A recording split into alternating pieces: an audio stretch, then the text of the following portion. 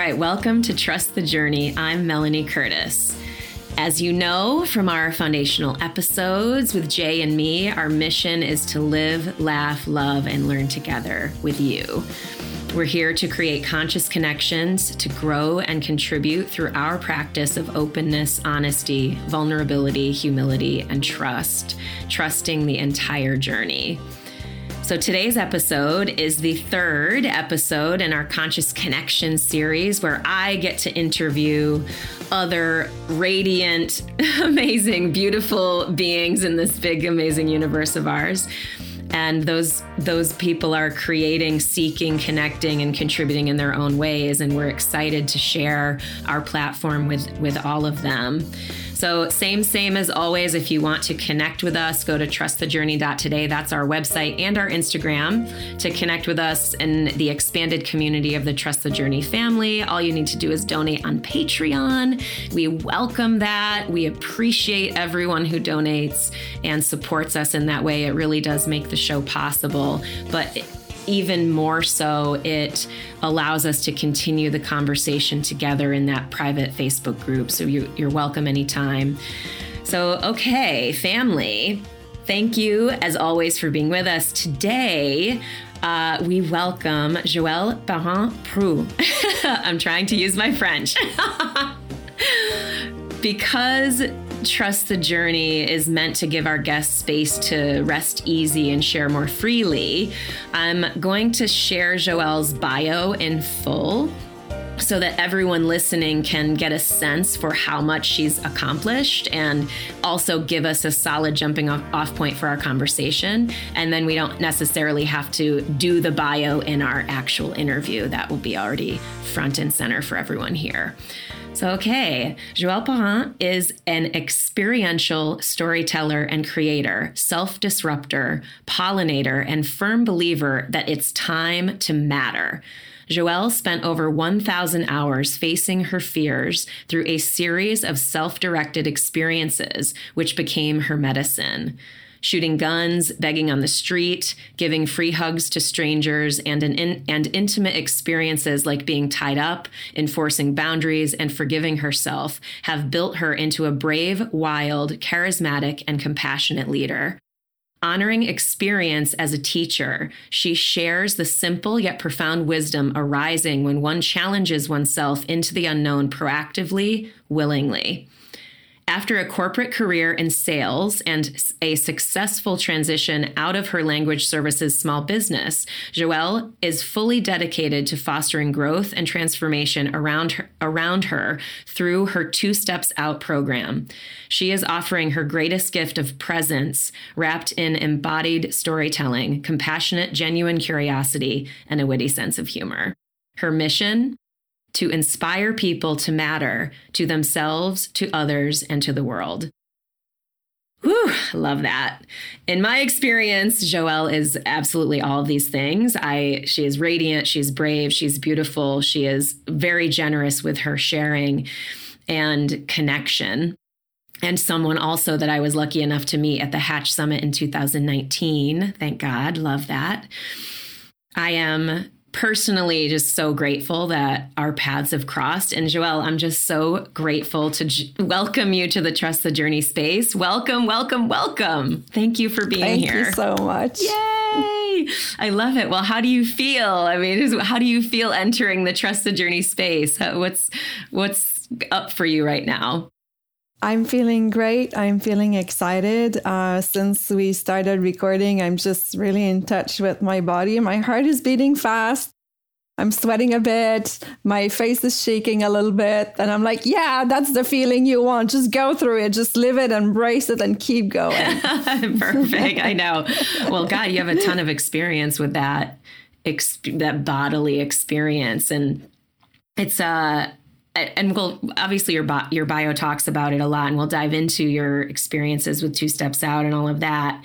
But before we go there, I want to first hear about your younger years. You know, like what were you like as a kid, or like where have you come from? Like tell us a little bit more about your roots, if you don't mind. I come from a loving family.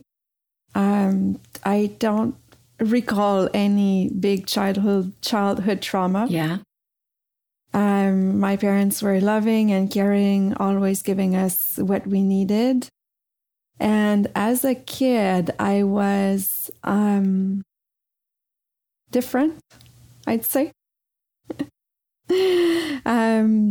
I liked to connect with nature.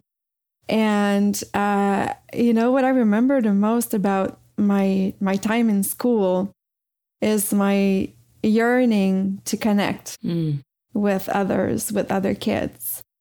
And I was, it's funny, that's what's coming up. So that's what I'm going to share. Of course. Yeah. That's what we do here. I was, wanting to be loved so much and wanting to do everything for everyone so that I could be loved and accepted, and wanting that kind of like deep friendship that I have now with amazing people, including you. Yeah.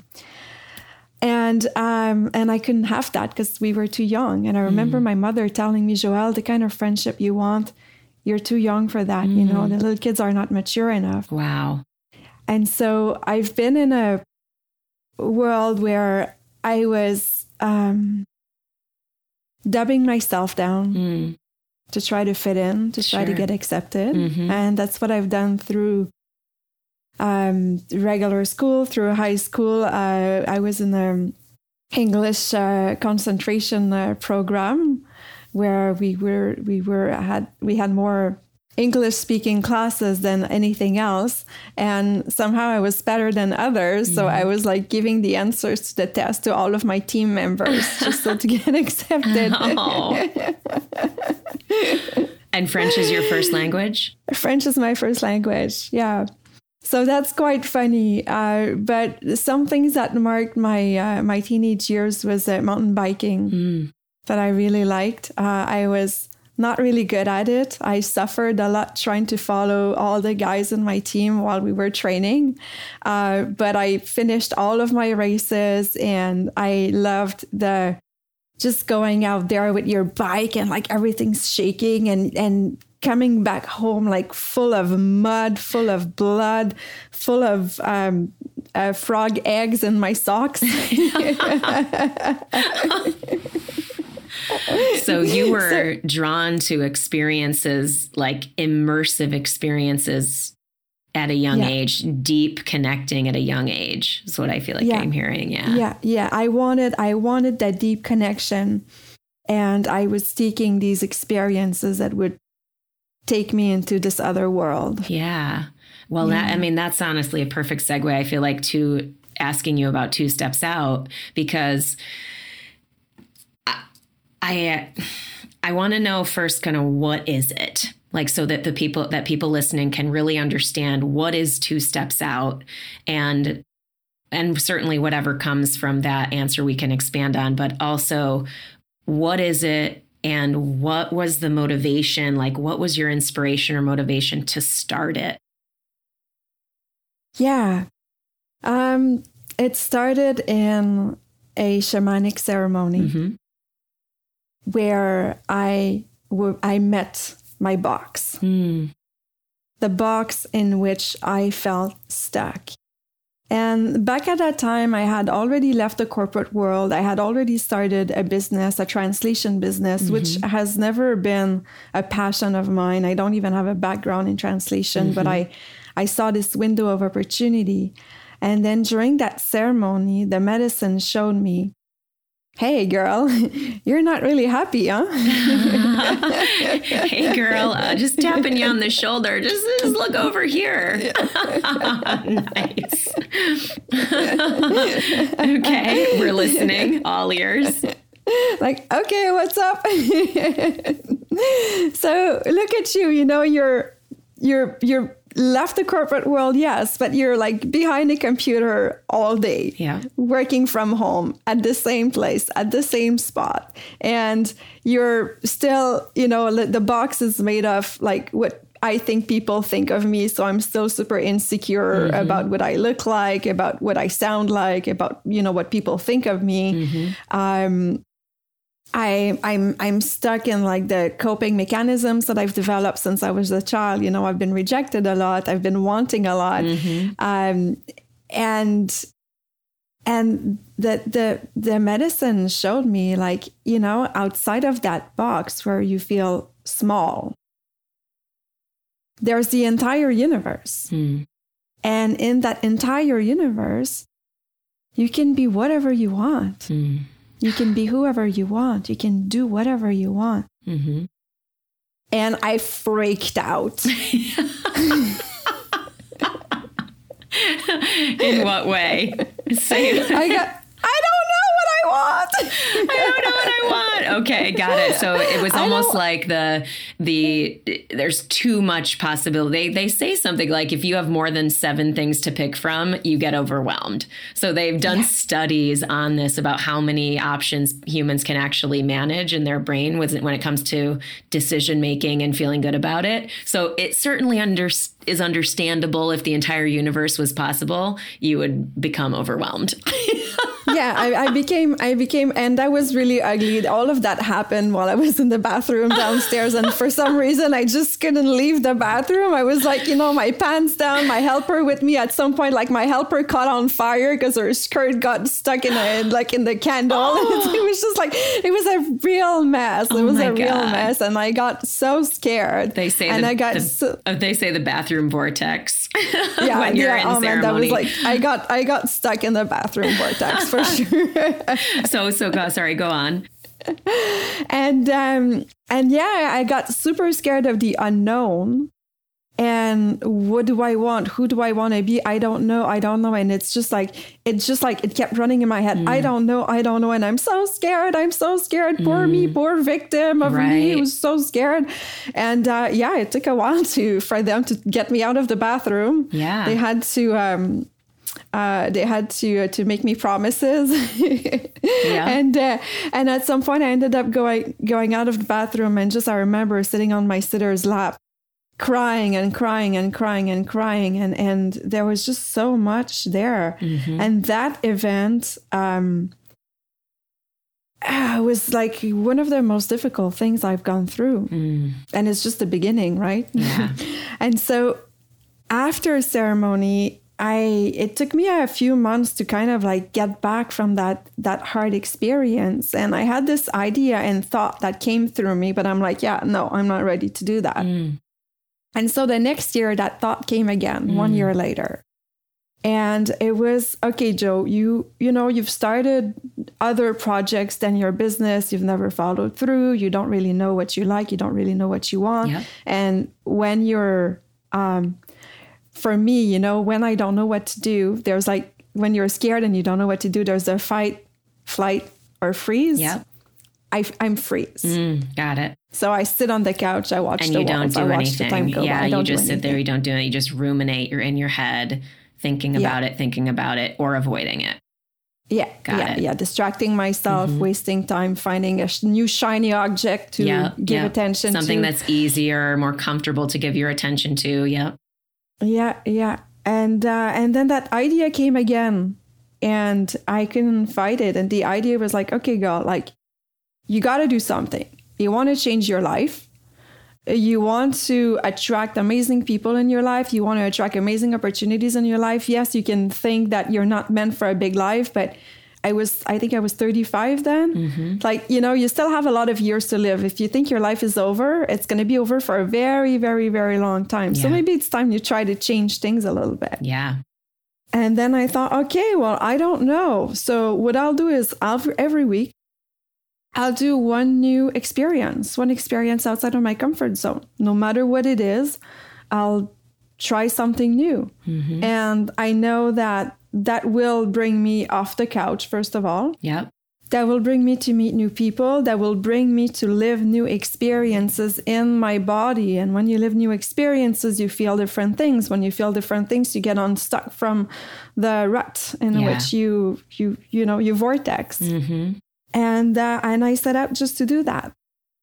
So first week I took a class to learn to code Python because I thought I wanted to take a class about deep learning, and I realized deep learning was about AI. And so I started this programming class, which I didn't finish, but just enough to like kind of like dip the nail of the toe in the waters of like, oh my gosh, there's an entire universe out there that I don't know about. Yeah. And all these guys that are going down, I live in old Montreal. There's a lot of tech startups there. So all these guys that like roll with their skateboards in the morning and, you know, in their head, there's a whole world that I don't know. And I was like, oh, wow. Okay, what else is it that I don't know? And I just started doing more experiences. I called an old guy I went to school with many years ago. He was in the army. And I said, hey, I think you told me one day you could teach me to shoot guns. Let's do it. Amazing. So you didn't just like Google it. You thought of other like people in your network that where you were like, this is something that's was an idea. And let me just ask about it. He can always say no, but I want to try to do this thing that I've never done because I believe in what having this experience is going to potentially deliver me. Is that right? Exactly. Having no idea what the experience is going to teach me, but knowing that if I choose something and I go for it, the experience will teach its wisdom to me. Yeah. Whatever it is. Yeah. So it's not about the specificity. It's about the experience, period. Yeah. Beautiful. And it's about opening up with, you know, the eyes of the beginner to the, I don't know what I'm doing, but I'm like fully here, fully present, feeling everything and see what that brings in me. Oh my God. That hits me in the chest in a good way. The eyes of the beginner. And being there fully. Oh. And you mentioned like earlier feeling the fear of the unknown. And I'm like, because my next question is like, okay, and I want to hear more about specific experiences that you've done and stuff like that. But you know what? Just before we finish, I'll just like summarize what Two Steps Out is about, because I kind of talked about how I started it. Yeah, go. But really, so after, you know, I did not even know it was Two Steps Out, right? Yeah. And at some point, like I'm like, oh wow, I must find a name for this project. And Two Steps Out is really about finding experiences outside of your comfort zone to challenge yourself, to change and grow, but also to gain that innate wisdom that comes to you when you open yourself to different experiences. And it's a way to face your fears. But sometimes, you know, like the big fears, like jumping off a plane for some people. Right. Right. Might not be something we're ready to do yet. And so you can approach those fears like a sailboat. Yeah. Right. Instead of like taking them front, you can go sideways and face different kinds of fears that may be or may be not related to your big fear. Because what you're doing is you're practicing, you're putting a safe container around you and you're practicing facing your fears and getting into that space of vulnerability in a safe space. Yeah. How did you do that with the safe container? Because that speaks volumes, this idea of, you know, tacking, going at fears, you know, going sideways, but like not feeling like the only way to grow and to get the wisdom from experience like you're talking about is to, oh, I've had this experience or I've had this idea of this is something I need to do or face my fear, but maybe it's too big. Maybe it's too big and we need to grow in our skill set of managing that physiological response, that emotional response. Like that, I'm fascinated to hear about like what you have gained and some more specific experiences that you've had and what you've gotten from those. So definitely we want to go there. But before we do, you mentioned creating a safe container, and maybe this is an answer you can share inside of that other question.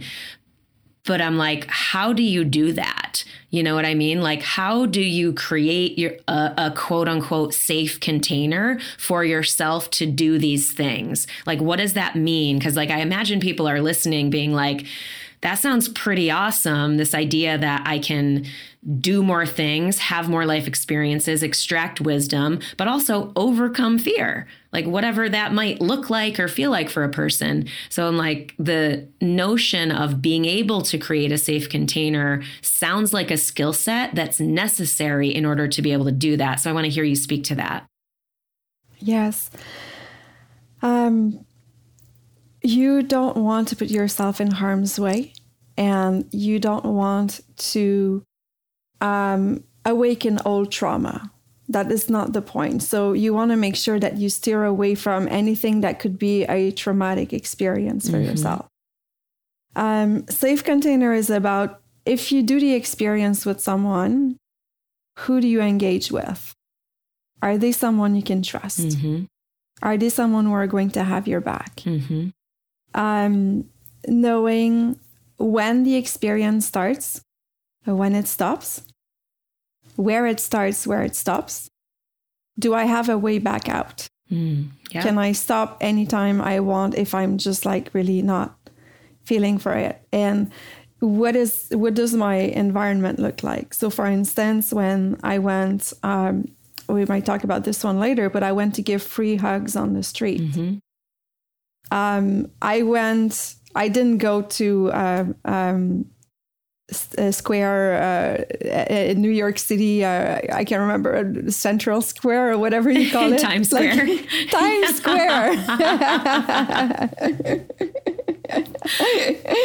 That would have been like very, very scary thing to do because there's so many people from so many backgrounds. I went to Burlington, Vermont. Nice. On Church Street, which is a pedestrian street, which, you know, on a Saturday night, families walking there. So, you know, I am putting all chances on my side that people will be receptive and that I won't be attacked or anything. And I had a friend with me, a man, super nice, but you don't want to mess with him.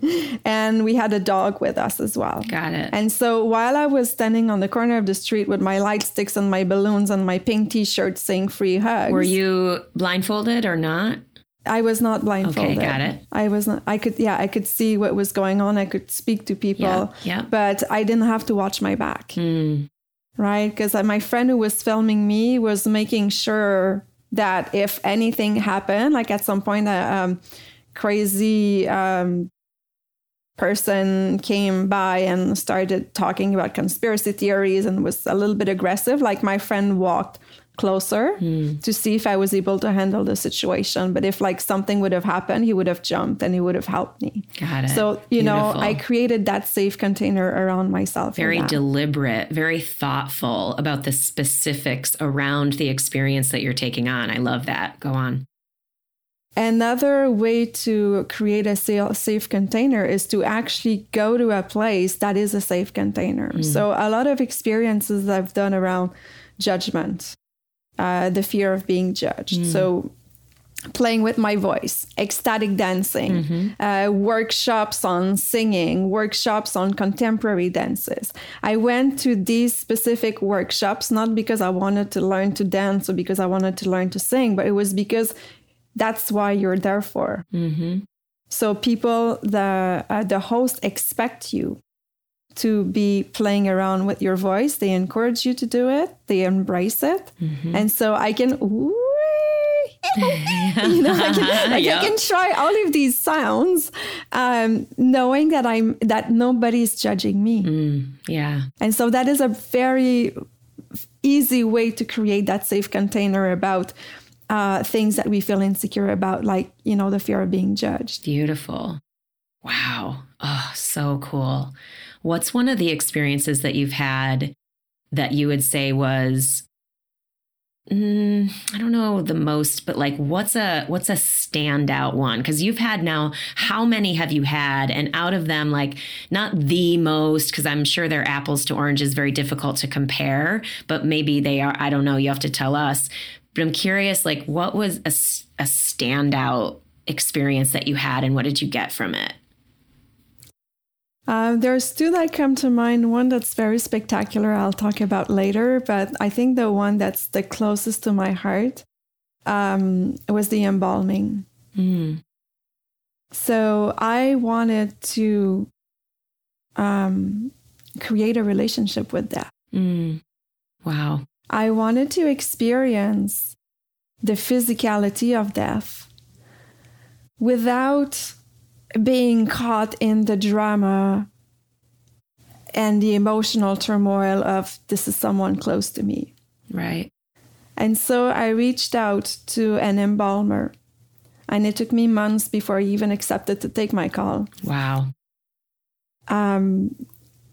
But I spoke to him on the phone, and I explained what I was doing with 2 Steps Out, and he really understood that like all of this was coming from my heart.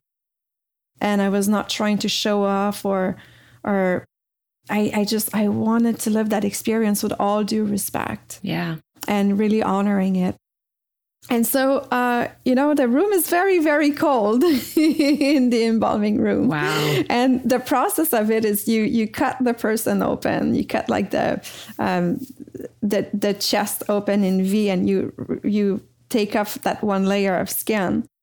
And you find the main vein, you find the main artery, and you cut them and you plug so that you can pump formaldehyde into the artery that goes into all the cells of the body. And then all the blood comes out at the other end from the vein. And the gruesomeness of this, it's very present, and it doesn't smell very, very good either. A dead corpse all open. But in order for the formaldehyde to reach all the cells of the body, including the fingers, which will be shown during exposition, you have to massage the body. Wow. And so you have to take the arms and the hands, especially the hands and the finger, and massage the body so all the liquids go to the right places. Wow. And what a beautiful experience to have, not only just touching a body, but actually massaging it. And it's you can't avoid that physicality. You can't avoid that physical touch.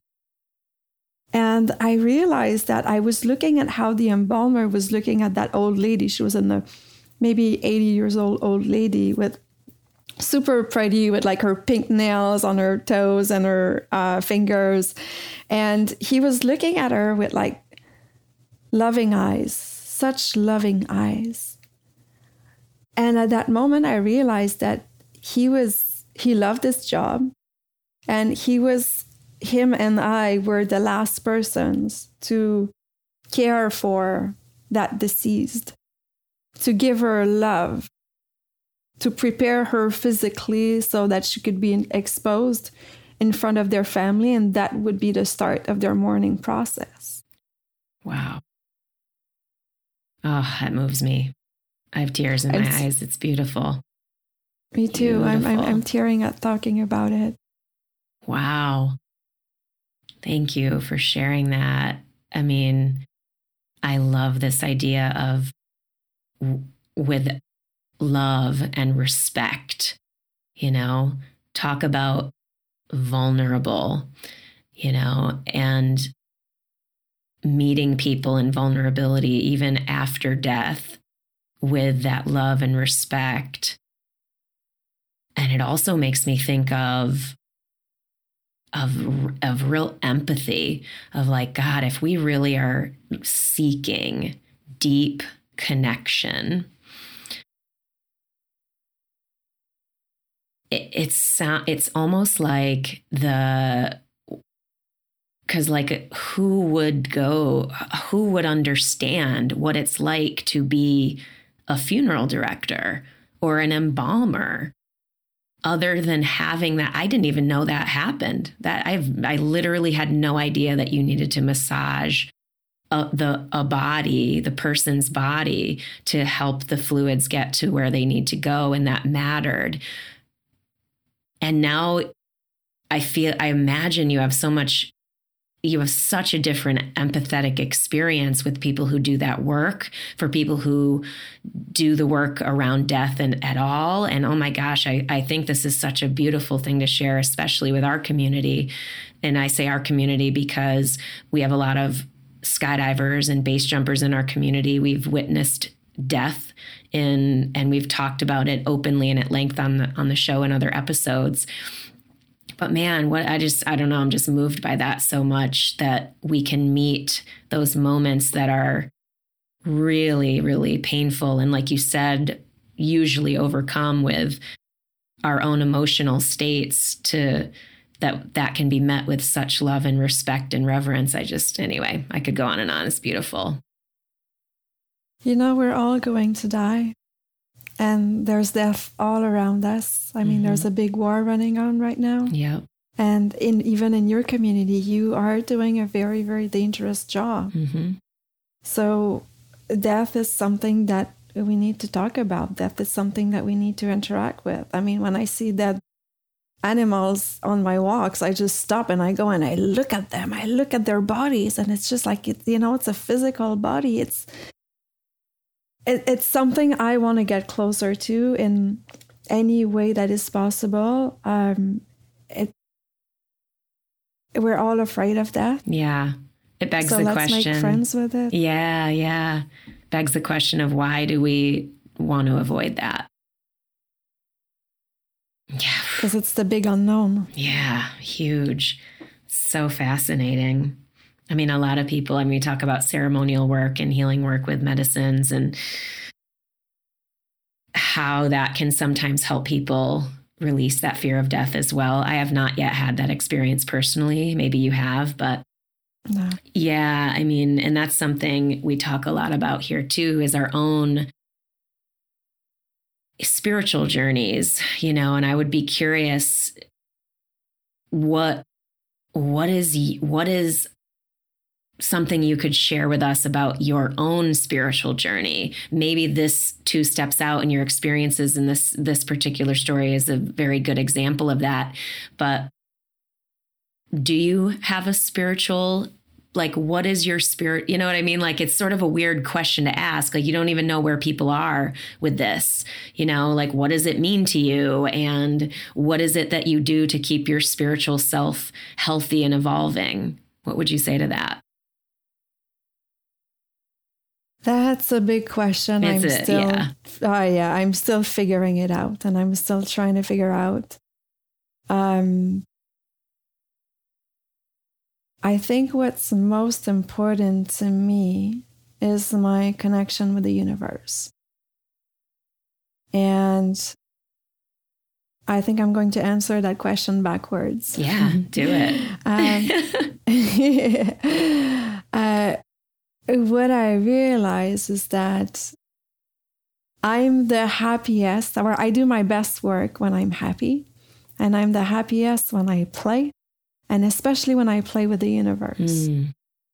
And for me, playing with the universe is really in everything that I do in life, in the experiences that I choose, and things that happen to me, and the way I react to them, and all of that, that dance of energy is feeling that there is something greater than me that's there with me, and getting all of these, I call them the surprises. The universe winking. Yeah, those winks, right? Those synchronicities, those moments that everything just happens at the same time. I go for my angel walks, and I do introspective work, and then I figure out something. I'm like, oh wow, and I turn around and bang, right at 12 o'clock, there's this big fireworks that bangs, because I'm in the old port, and sometimes they do fireworks, things like that. That's what I live for all of these moments where you're feeling so connected with the universe, and all of these moments where you're feeling so connected with the people, the nature, the animals, where everything that's around you. And how I go about deepening that, I've done quite a bit of work with shamanic medicine. Mm-hmm. Yeah, we talk about plant medicines, and again, disclaimer, these stories are for informational purposes only. We are not suggesting you do anything illegal or outside of a doctor's recommendations. Just know that always applies to the sharing in this space, that this is for informational purposes only. Absolutely. I do meditate. Mm-hmm. My first meditation was Vipassana about 15 years ago. Talk about 2 steps out, precursor. Yeah. I never meditated in my life.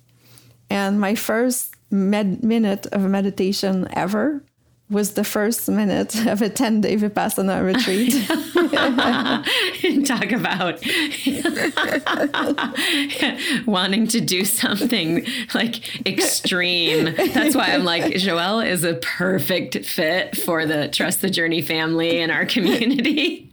Because you go big and you really deep dive in whatever it is that you're doing. It's amazing. Like, it's really very cool.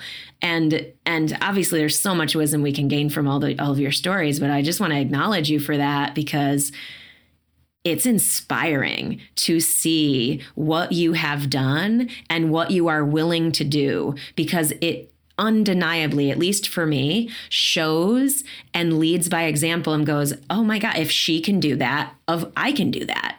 So like, that's an amazing contribution to others. Like, you talk about your mission to matter. It's like, what am I doing for myself, for others, and for the world? That's something from where I sit, that's an absolute easily identifiable contribution. So thank you for that.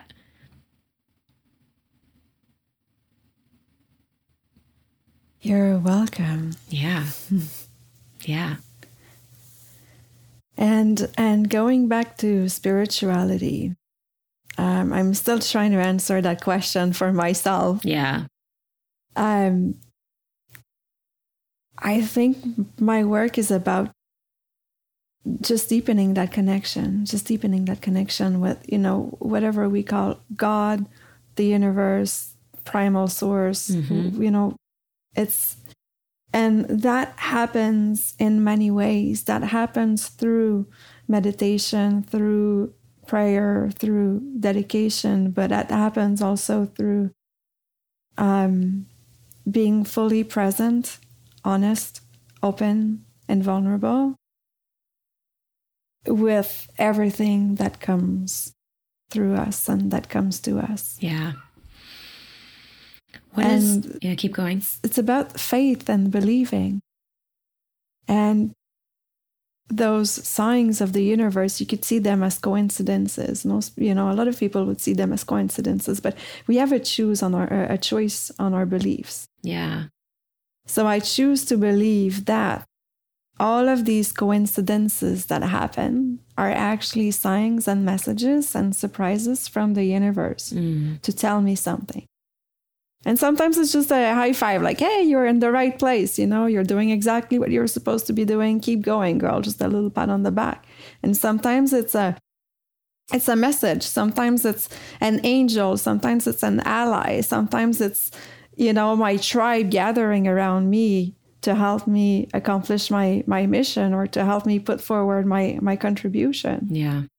So that's kind of how I see it in a nutshell, very, very simply.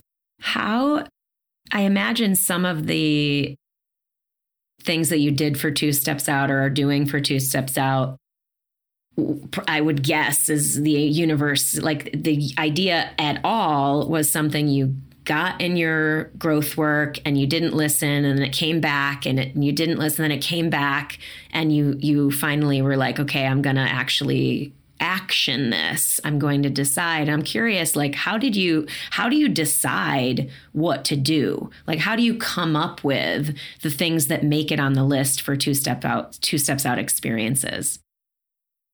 What's going on in my life right now? So, for instance, I think week 3 was having a hard conversation about my boundaries. Mm-hmm. because a friend who had been invading my boundaries a lot, even with warnings and with conversations. I think we've been like on small talk for 6 months, going for coffee and doing small talk. And you know me, I just can't handle small talk. I'm like, okay. It's like every time, like my gut is like, okay, you gotta say it. So he invited me over for supper. I'm like, okay, today's the day. And so, you know, because I know I need to do something out of my comfort zone every week, instead of being, oh, this is my issue, this is my problem, I need to face it, was like, okay, today I choose to do this. And it totally changes the perspective on the experience. Now I'm going to have the experience of stating clearly my boundaries and stating where they have been crossed. And I'm not going to back out, and I'm not going to justify myself, and I'm going to stand up for myself. So when I get to that restaurant, when I get to that supper, it's not about, okay, I feel uncomfortable, you know, maybe I should talk about it, maybe not. Like I've made that choice, I've made the decision, and it's not like, it's more about the experience of standing up for my boundaries rather than addressing the issue. And it addresses the issue at the same time. So first of all, what's going on in my life? Second, availability and invitations. Yeah. I've done and a lot of Facebook scrolling events for hours and hours and hours, like just scrolling. And every time I'd see an event that could be interesting, I would open a tab. And then I'd look at all the other tabs and see how I feel. Like it was gut feeling. Okay. So the gut feeling I was expecting was like, you know, like that kind of like, I don't like this. That sounds really uncomfortable. But at the same time, it calls me and attracts me. Why? You know, that I remember I went to that intro Shibari Kinbaku course, which is Japanese bondage. It's a BDSM technique. And when I opened that tab, there was like, I mean, that I worked in a fetish bar when I was younger. You know, I'm aware of that world, and it's like quite an intriguing and fascinating world. And I've had some really, really interesting interactions. But like now I'm going to that course. Well, maybe next week, you know, or maybe, I think they're giving the course in 2 weeks, or maybe in 2 weeks. So when I see that, you know, when like my mind goes back to it and I find there's the attraction to it, but like I want to procrastinate it, I know that that's the one. Got it. Oh, amazing. That is so useful. That is so actionable. Because I feel like everyone listening, I certainly can relate to that, where you have a resistance to something and also a simultaneous attraction to it, calling to it. So it's like, oh yeah. So getting good at identifying that feeling and like that mindfulness and that awareness of the feeling, that feeling is one part of, like, if I talk about it in terms of skill, that's one skill that we can get better at. That doesn't even talk about doing it and what it takes to get out the door, to sign up, like, so I'm like, what then comes? So you're like, okay, I've identified this feeling. That's the one. Then what do you do?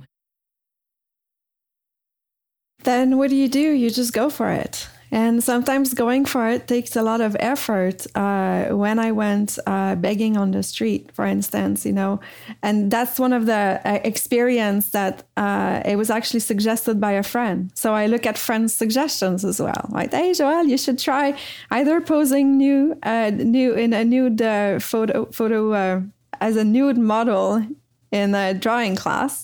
Right. Or you could go begging on the street. I'm like, thank you, Jake, for the suggestions.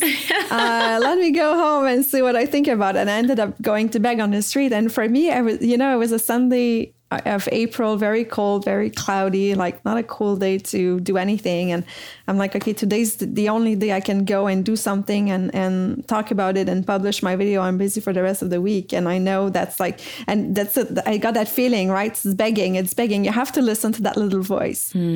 And we don't like to listen to that little voice because it's scary, you know, it's uncomfortable. But when the voice is there and it's like, yeah, that's begging, it's begging today. Like, okay. Well, I don't want to go. And I just like procrastinate and clean the dishes and do my bed and like all kinds of stuff. And at some point, like the little voice is like, okay, Jo, like you're going to do this today, right? So let's just take it step by step. Let's give ourselves permission to relax. And if I was going to go beg on the street, what would I do?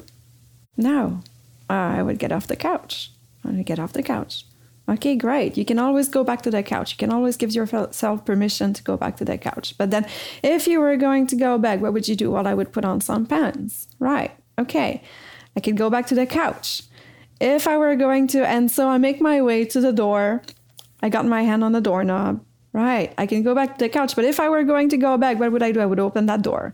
And then I find myself on the other side of the door. The door is locked. So now going back on the couch, I still have permission to do it. But it's kind of like more effort, right? To go back to the couch than to go to the elevator. And then baby steps. And once I'm outside, it's a lot of effort to go back to the couch. I might as well just like go to the next corner of the street. Amazing. And so I made my way there. And the first car that I spoke to actually on the red light, it was a gray Honda Civic plated in Ontario. And I remember I got my little styrofoam cup and I'm like, my heart's beating, but I'm like, yeah, you can do this. So I go and I approach the car and the guy in the back rolls down his window. So I'm like, hey, hi, do you have a little bit of money for me, please? And he's like, hey, you want some weed? Oh. Oh my God. Did you accept? I'm like, yeah, sure, that or money or food or water, like anything will do, huh? Right. And he reaches out and he gives me 3 baggies and then I say thanks and the light turns green and then he takes off and then like there I'm stuck. It was not legal in Canada yet. Okay. So I've got 7 grams of weed in my right hand. Oh my God. And I look at that and I'm like, oh, shoot. Wow. Okay. I look left. I look right. Okay. There's no police or anything. Like, am I in trouble? It doesn't seem so. So I put the weed in my pockets and then I look up to the sky and I say, man, you guys are funny, huh? Oh my gosh. That's the surprises I was talking about earlier. It's like every time you make a conscious choice to get out of your comfort zone, to do that thing, that difficult thing willingly, just because you want to learn from the experience, just because you want to challenge yourself, just because you know that in the greater scheme of things, this will take you further on your journey. Yeah. Surprises happen. Oh, God, I love it so much. Is there any advice that you would give other than the actionable advice you've already given to people who are listening that like really want to be better at facing their fears, at getting off the couch and doing the door handle and then walking to the elevator and then feeling the heart pounding? Like, is there anything else that you would say to people, like to support them to be able to do it, or any advice that you would give? I would say start with something that's not relevant to your fear.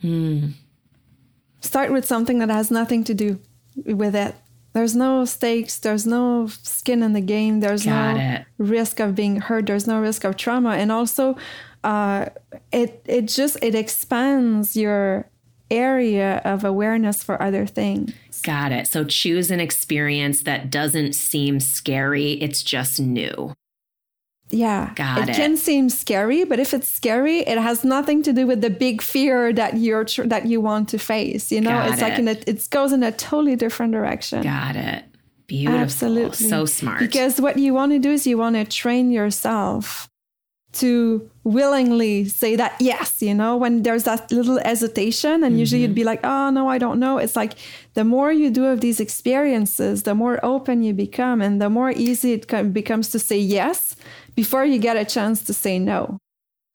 And what happens is when you're creating something new, different, funny, spectacular, whatever it is, you're not back there, you're looking at your problems and looking at your fears and you're looking at your issues.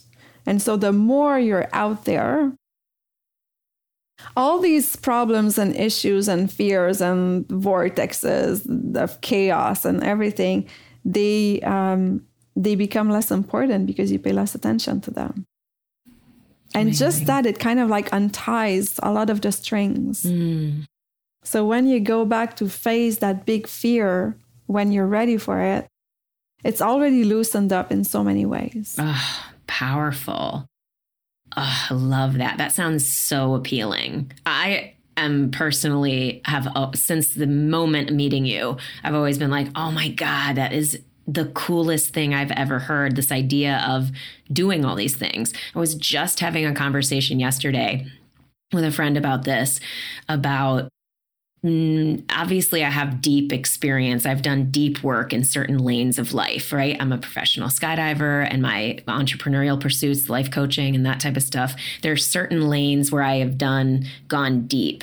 And then there's another part of me, and this is where it's easy for me to see it as me going deep. And I would be curious what you think of this, but having a multitude of experiences, having a calling to life experience, period, is almost that the deep work of experience, of expanding oneself, of sort of growth and transformation, of facing fear and not being limited, right? So it's not that, oh, I've just done a little bit of hip hop dancing. You know what I mean? I'm not good at it, but I've certainly done it.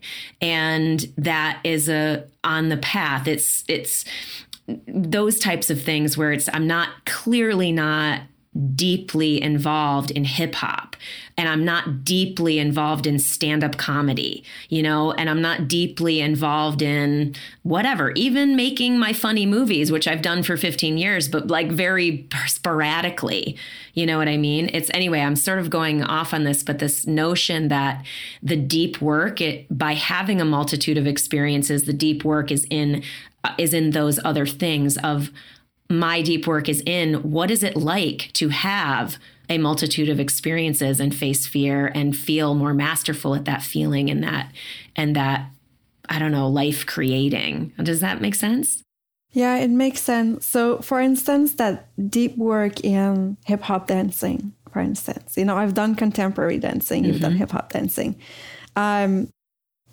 is how you approach it, is the amount and the quality of awareness, of presence, of curiosity that you put into it.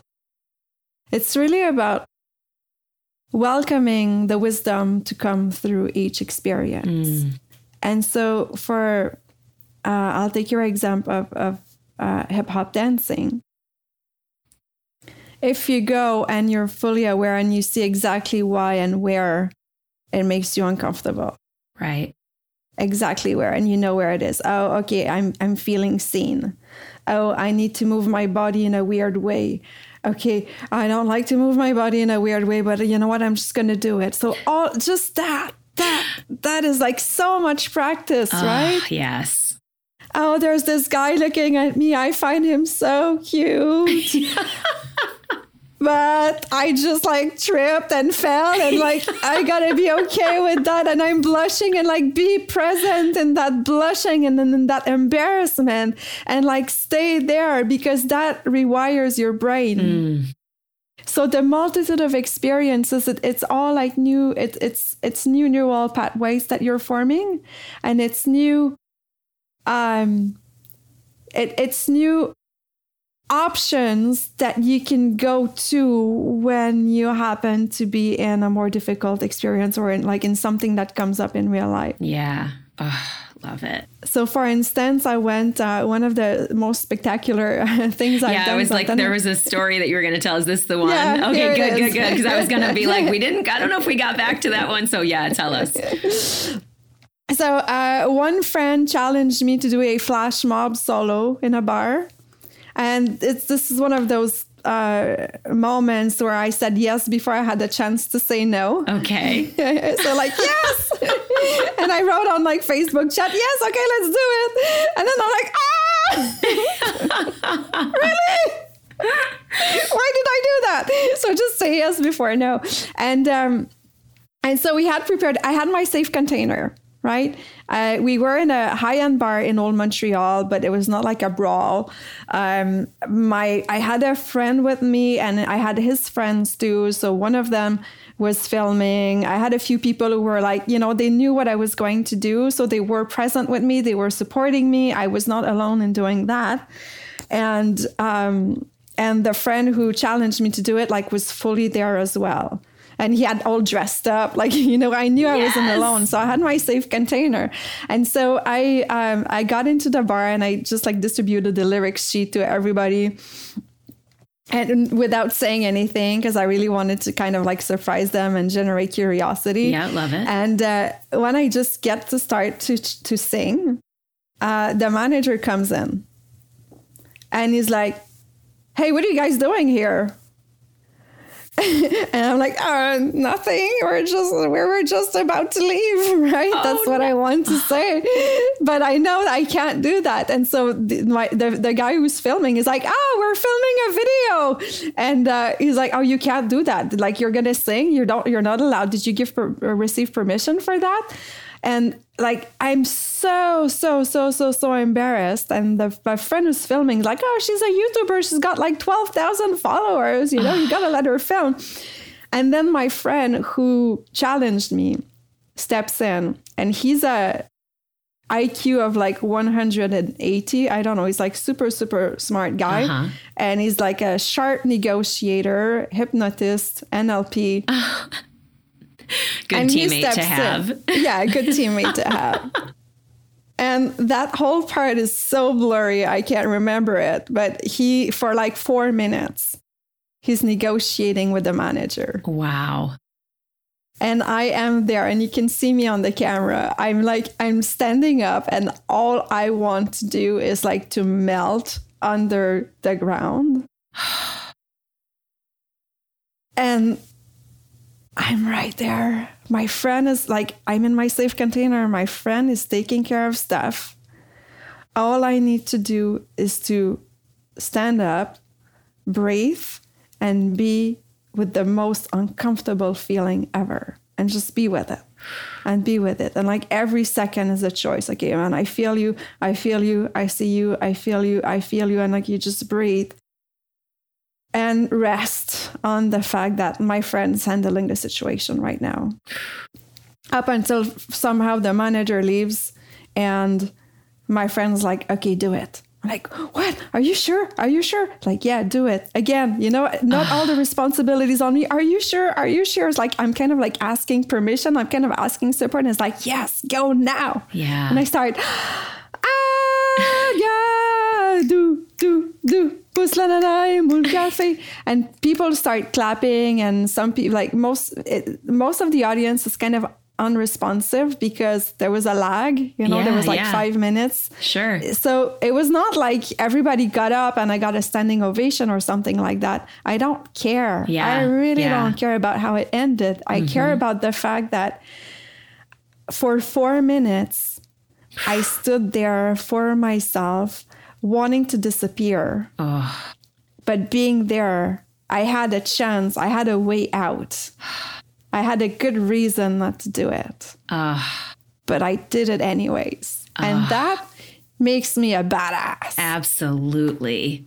Oh my God. Talk about power when we are able to be present to and witness of and partners with the most uncomfortable feelings that we could experience as humans, right? Like, I'm imagining that felt like humiliation, or, I mean, you tell us, but like, that sounds intense to be up. You're standing on the bar Or not on the bar. I was in the bar. You're not in the on bar. The bar okay. But in the bar, standing up. And you've already caught everyone's attention. So everyone was already looking at you. And then there was that stop.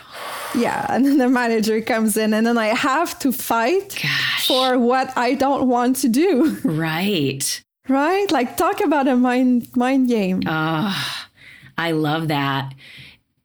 Challenging. You have to fight for what you don't want to do because you believe in what you will get from having the alternate experience. Yeah. That is humongous. Oh, I love that so much, girl. I feel like we need to share some two steps out experience together. Obviously, we've gone and had our New York City adventures and Hatch and stuff, but I would love to share. And this is just planting the seed, but us doing something together would be, I just feel like called to say that. So here we go there. At some point we'll do something and share about it. Oh, absolutely. And you know what? I'd love to get scared shit with you. Yes. You're always welcome. Of course, obviously we can jump out of a plane anytime. Yeah, that too. I think I'm ready now. Yeah. Well, okay. So this is so funny but these are new in interviews, this whole Conscious Connection series. And I totally forgot to do this on the last episode. I interviewed my best friend Shannon on the last episode, and I totally forgot to do this. But there's a series of questions that I want to ask everyone. And it's sort of in alignment with our core mission. Like we will go through these where it's meant to share around, honesty, vulnerability, simple joy, love, learning, growing, stuff like that. Of course, obviously hilarity. And maybe these don't have to be long stories. They can be, but what is something that's humbled you recently? Wow. I've been, I'm in the process of building a new business now, and I have trouble getting to align myself and to do things the way any good entrepreneur should and could and would do. And so I recently realized and had to accept that I'm attached to my old ways and my old patterns of laziness, of inertia, of freeze, of the whole reason why I got off the couch when I started two steps out. Yeah. And I'm like, God damn it. That's like... It's so funny, the sneakiness of our old patterns. They sneak in and they're like, hey, wait, I thought I addressed you. I thought you weren't there anymore. Totally. The mirror can be so uncomfortable.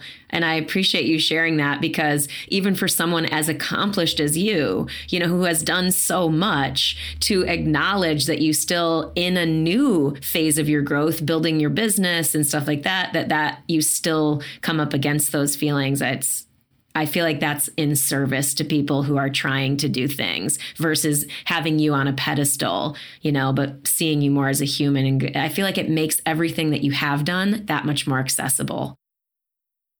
Yeah, absolutely. And if I may, I've been struggling a lot with that over the past 2-3 months, and a lot of guilt and shame and self-pity and victimization and beating myself and all of this. And I understand that our deepest struggles, especially as entrepreneurs in the mind expanding and wellness world and growth, we need to use our deepest struggles to help others, right? Because once you go through that deep initiation, this is what you're really, really well equipped to help others with. Absolutely. And so I started talking about it. Oh, after 2 months of not really wanting anyone to know that I was struggling with inertia, at some point I started talking about it around me, and everyone was like, oh my gosh, thank you so much for putting words on what I'm going through right now. Exactly. And I realize a lot of us, especially after these 2 years of like being so comfortable in my very, very controlled environment and confinement and lockdown with the cat and with like everything I need. Yeah. It's like, it's hard. A lot of people are struggling knowing that they have this like deeper calling. They want to contribute. Yeah. And they are successful on many levels, but there's this space where they're just so stuck and so lethargic and so inert and so scared of doing anything. So for everyone who's feeling like that, I got you. Yeah. And you're not the only one, even like 2 steps out herself. I know.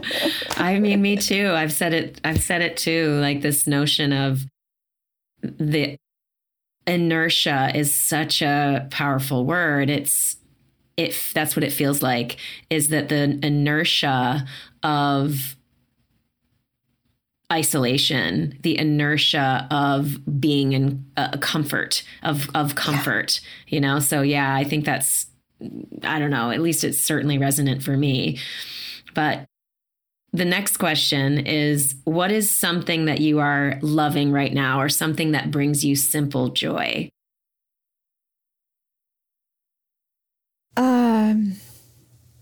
The sunshine. Yeah. Yeah. I live, the place where I live has a nice long balcony terrace that faces southeast. And so I get the sunrise from my bed Nice. in the morning, and I get the moonrise, and I get to watch full moon. And this morning it's bright and sunny, and it's just like feeling that sunshine on my skin and having my whole place like basking in sunshine. That is honestly, that helped so much keep me alive during the pandemic. And I deeply, deeply, deeply appreciate that privilege of living where I live and having access to that sunrise. Yeah. I don't know if you know this, but I wrote a long piece about my relationship with the sun. I'll send it to you if you want to read it. Please. My long-standing relationship with the sun is the only tattoo that I have on my body is of the sun. But I love that. And I think, again, the question is meant to be like, okay, let's practice. Let's be in this practice of, yes, looking at places where we need to embrace humility and the mirror. And then alternatively on the another spoke of the wheel, what are things we can look at and go and embrace and feel gratitude around for just their simple contribution and existence in our lives.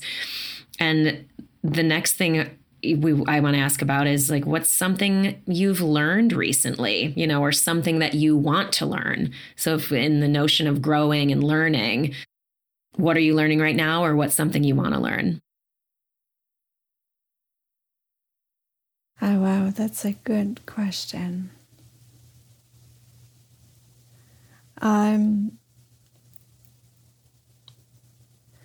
I'd say what I want to learn is I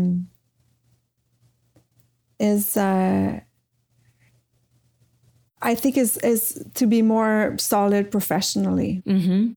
Professional solidity. Yeah. That's what I'm aligned to deeply learn. And I think that will inform the way I build my next business. Mm-hmm. And it's, you know, like shattering again all these boxes that we have around us or that I have around me, and really showing up and really, again, getting out of that comfort zone to offer the wisdom and the knowledge to so many people. And so that requires a lot of like professional rigor and solidity. And that's my next initiation. That's what I'm about to learn. Yeah. And recognizing that as a skill set that you can learn and being like, oh, cool, I want to learn this. It's like framed, the question is framed deliberately that way on purpose. Like, I want to. There's, like you were saying earlier, you're in choice. You know what I mean? You're in full choice about having that boundaries conversation with that friend of yours, right? It's not that, oh God, I have to do this because it's like, I choose to have this conversation. And it's like, oh, great. I've had all these experiences. I've done so much healing work and deep work. And now I want to lean into learning a professional, an expanded professional skill set. Oh, love that for you. I'm stoked for you and the world to have more of you. All right, 2 more questions. And this is sort of a weird question, sometimes hard to answer, but what's something, if you have a story that, or something that made you really laugh recently, or so you can answer it as in what's something that you find really funny, just periods, and or what's something that made you really laugh recently? Oh, yeah. I went to this acceptance retreat and I was paired for a game with a super, super, super cool girl.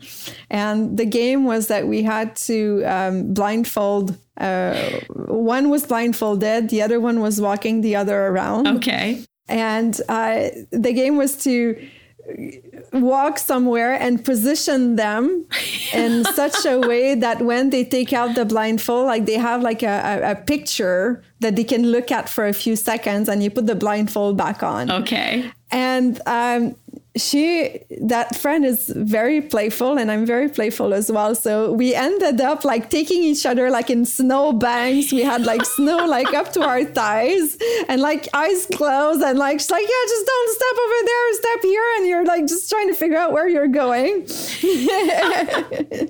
to be like laid down in the snow. And then she's like, okay, you can open your eyes, you can take your blindfold, and I've got like this beautiful tree above me, and I can do angels in the snow. So just like the foolishness of like having snow all over it, like in my boots, but going for it. And we laughed and we laughed and we laughed, and it was so fun. There is delight. I say this a lot because I laugh a lot in general when I'm just existing. I find a lot funny. I think life is comedy in general. It's like one of my most core values is this calling to like this hilarity of life. And one of the things that I've brought from it, and your story perfectly illustrates this, is that it's not necessarily that everything is funny. Of course, there's lots of stuff that is not funny. There's lots of stuff that's deeply moving and deeply painful and all this stuff. But when we are immersed in an experience and often when we are doing something that is theoretically not allowed or is atypical, because like it's not wrong or bad to go and get snow in your boots and be laying on the snow looking up at a tree, but who else is getting out of those bounds, right? Who else? So there's delight. So like that's where I'm going with this, is like it's delightful to have the recognition of the possibility that we don't have to live life within the bounds that are societally constructed for us. And like that is just, for me, brings about all this, just it makes me laugh and it makes me feel delighted at life when I'm going, yes, oh, I actually can do this. You know, just recently I posted a video, made one of my funny videos where it was stupid, but my friend and I just, fell down skiing, and then we made this joke movie about how cool we are, but yet we clearly suck at this thing that we're, you know what I mean? That's just so delightful to me to do something that maybe other people wouldn't do or just wouldn't allow themselves to do because of the boundaries put on them. You know what I mean? Yeah, I know what you're talking about. Yeah. You're talking about play, and quickly I realized that all the experiences that I've done, I labeled them, clustered them, organized them. And I realized that like the most life-changing, the most meaningful experiences were based on 2 or 3 of those 3 pillars, which are play, introspection, and connection. Mm-hmm. And so play is so, so, so important. Oh, so important. It loosens you up. So important. Oh, yes. Yeah. All right. Last question. Okay. So if you could initiate a positive change in the world, which obviously you're already doing, what would your vision be and why? And so like, it doesn't, have to be like the all in, it saves humanity. It could be something simple as well, something small. But what is something that you believe that would have the potential, to influence the future of humanity or simply improve the day-to-day experience for yourself and others? Like sometimes it's simple, sometimes it's big. So it doesn't have to be, you know what I mean? It doesn't have to be, I'm going to save the world, but it can be. Yeah, I mean, that's an easy one. That's 2 steps out, right? if everybody could like just grab the very simple, easy concept of 2 steps out and be like, okay, today I'm going to do one experience outside of my comfort zone. I'm going to say no for the first time to someone who's been abusing me. Wow. Yeah. Today I'm going to do something out of my comfort zone. I'm going to call someone I hurt 3 years ago and ask for forgiveness. Mm-hmm. And if they don't want to talk to me, well, today I'm going to get out of my comfort zone. I'm going to forgive myself. Beautiful. And so if we see everything as a choice, I choose to make this experience, or I choose to make this an experience of challenge, and you go through your life like this, everybody would be better off. We talked a bit about how you can reach out to her, but I wanted to actually hear a little bit more about what people could be involved in with you if they do reach out to you on twostepsout.com. So tell us more what you're building and what you offer. Absolutely. So I'm offering a program that is basically the 2 Steps Out journey. So it's online. In terms of our gathering, but it's absolutely offline in terms of experiences that people are going to be called to do. And so, as I said earlier, there's like 3 types of experience, three pillars: play, introspection, and connection. And I've developed a journey of 10 types of experiences that are based on play, introspection, and connection, that are non-mutually exclusive, that are all encompassing. And so my program is about meeting together, sharing wisdom through stories like I just did, and then inviting you and explaining how and how to do it, but inviting you to go and do these 10 types of experiences over a certain period of time to get you unstuck from that rut, from where you are, from how small you may feel, and get you into openness and expansion so that you can try to figure out, what is my contribution? How can I be a better leader? How can I contribute to the world? How can I learn empathy? How can I build resilience? How can I face my fears? Yeah. So that's the whole. Do people need to live in Montreal to do this? No, it's online. Okay, cool.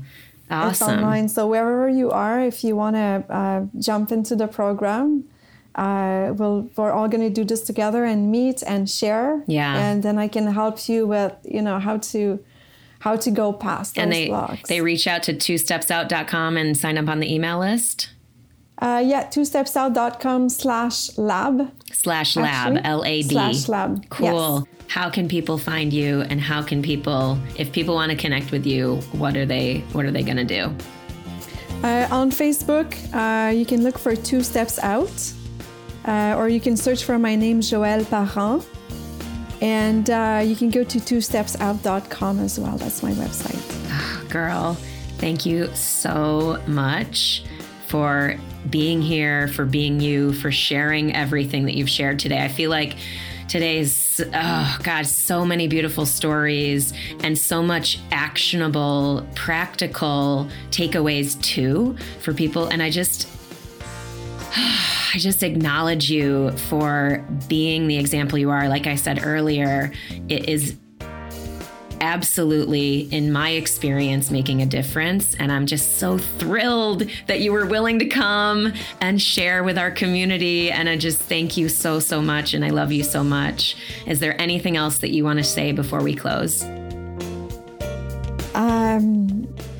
Thank you so much from the bottom of my heart, really. And as surprises and synchronicities happen, all of this is happening at a perfect timing for me. As you know, I'm like in my struggles. It's really, really helping me to open up and to remember, where I come from and to remember what's my mission. So I deeply, deeply appreciate it.